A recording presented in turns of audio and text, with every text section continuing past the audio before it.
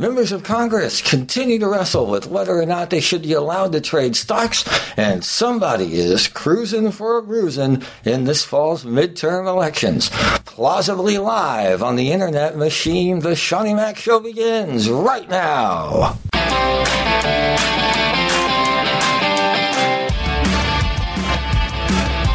Hey, welcome to the program. My name is Seannie Mac. It's a pleasure to have you with us. Unfortunately, both of our blocks tonight are going to contain discussions of Congress, which I know is kind of like going in for a colonoscopy.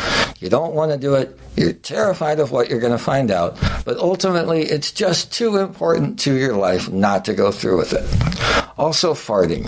So much farting.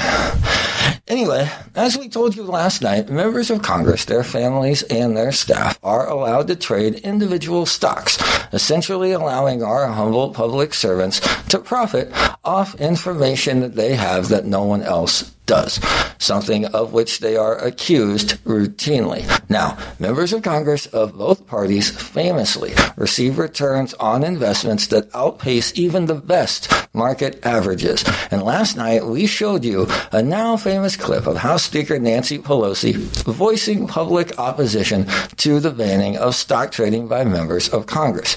Now, this issue is of particular interest to the Speaker because she and her husband, for decades now, have done incredibly well timing both their market purchases and their sell-offs. This has led a lot of people to accuse Speaker Pelosi and her husband of trading directly off her intimate knowledge of the future of legislation, like whether a bill is going to pass or not that may affect this or that company. And that's not to mention her private security briefings, which are classified, and she receives not only as Speaker, but she received prior to her speakership as the House Majority Leader.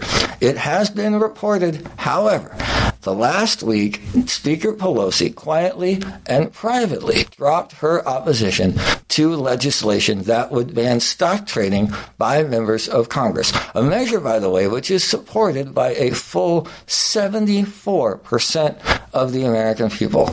If you give a shit what those people think. So, last week, New York Congresswoman Alexandria Ocasio-Cortez took some time out of her busy schedule of makeup tutorials and dancing online and glossy magazine photo shoots and hollow gestures in front of the world at the Met Gala to do something at least a little bit worthwhile.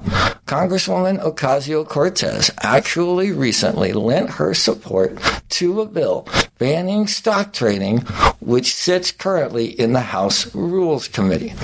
She then took advantage of a House rule allowing her to force an immediate floor vote on the full bill with no amendments, a vote of the whole House. This is a real vote.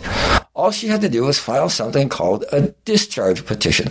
Basically, if a simple majority or 218 members of the House sign on to this petition, the bill comes right out onto the floor for an immediate vote with no amendments. But this can only happen if the bill continues to languish in committee for 7 days, and there has been no legislative action taken on it. Goodness. I'm sorry about that. I gotta tell you, Ambien has got nothing on parliamentary procedure. So, after being pushed by the most famous member of her caucus, Speaker Pelosi has allowed legislation in the House to go forward which would ban trading stocks.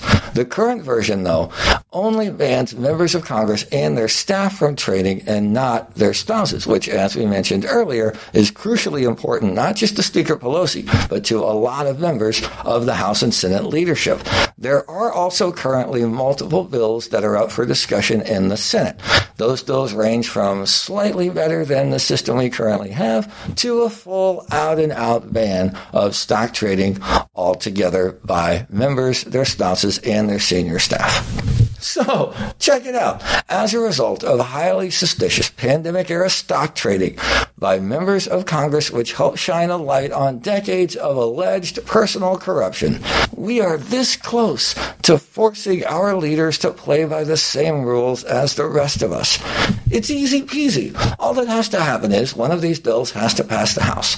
Then a similar bill has to pass the Senate once it reaches a 60-vote cloture threshold and comes to the floor for a vote. Then both versions of the bill have to be reconciled, repassed both houses, and sent to the president to be signed. And after that, Congress will not be allowed to profit off of their insider information.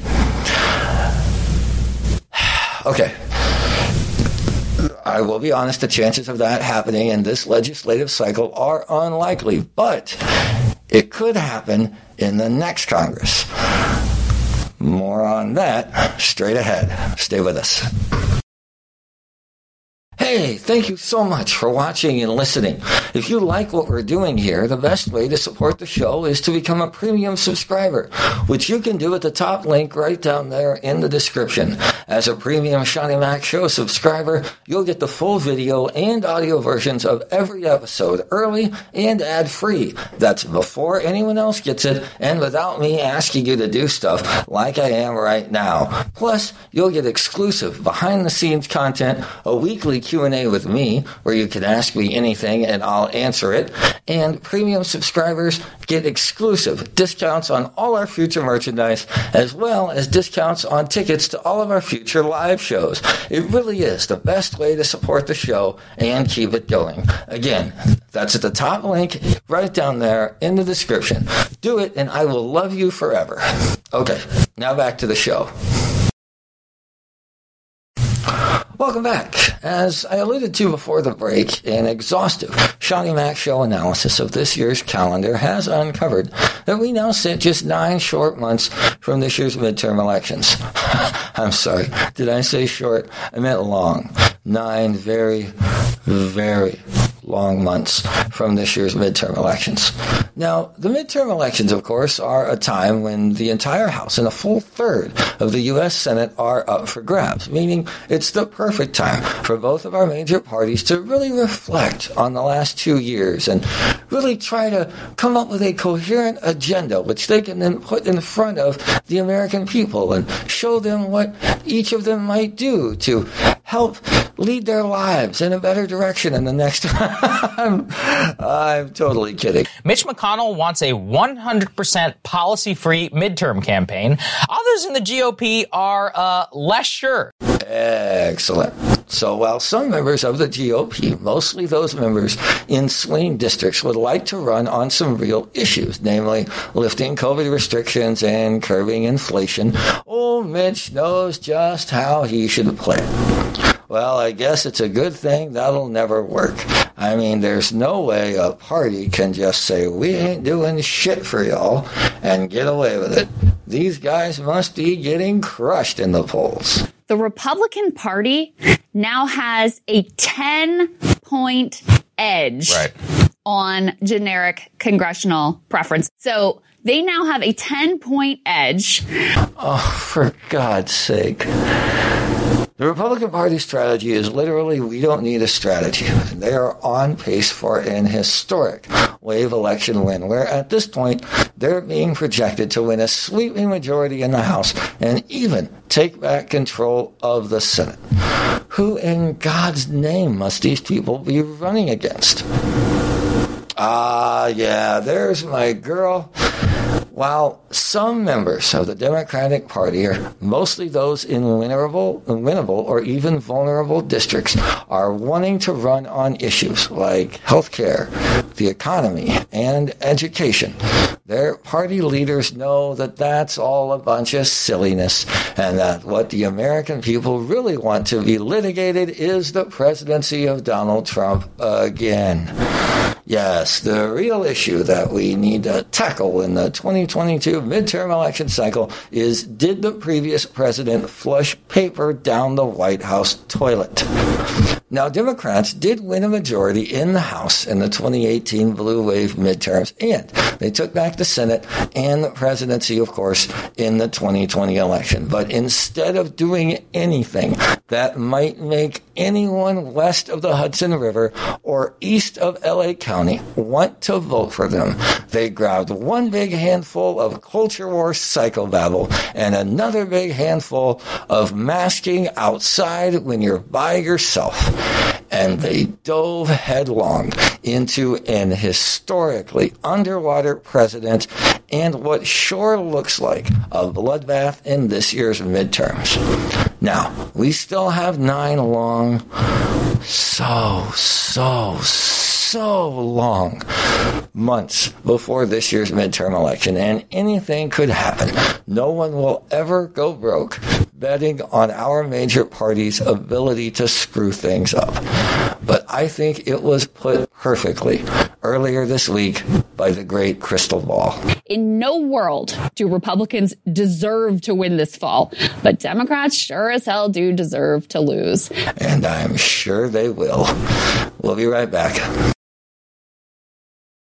Thank you so much for supporting the show. If you're watching on YouTube, go ahead and hit that subscribe button. Be sure you hit the bell so you'll get notified as soon as our show drops, and you'll never miss any of our videos. You can also follow and download the show on all the major podcast apps. Please don't forget to rate and review us, and if you like what we're doing here, just tell your family and friends about us. You can tell your grandparents it's like a really short Johnny Carson, just without Ed in the band and Johnny. Or tell your kids it's like a really long TikTok. Okay, back to the show. Hey, that's our show. Thank you so much for being with us. I really do appreciate all the support. I'll never be able to thank you enough. We're back tomorrow night at 9 with an all-new episode on YouTube and wherever you get your podcasts. We'll see you then. Have a great night.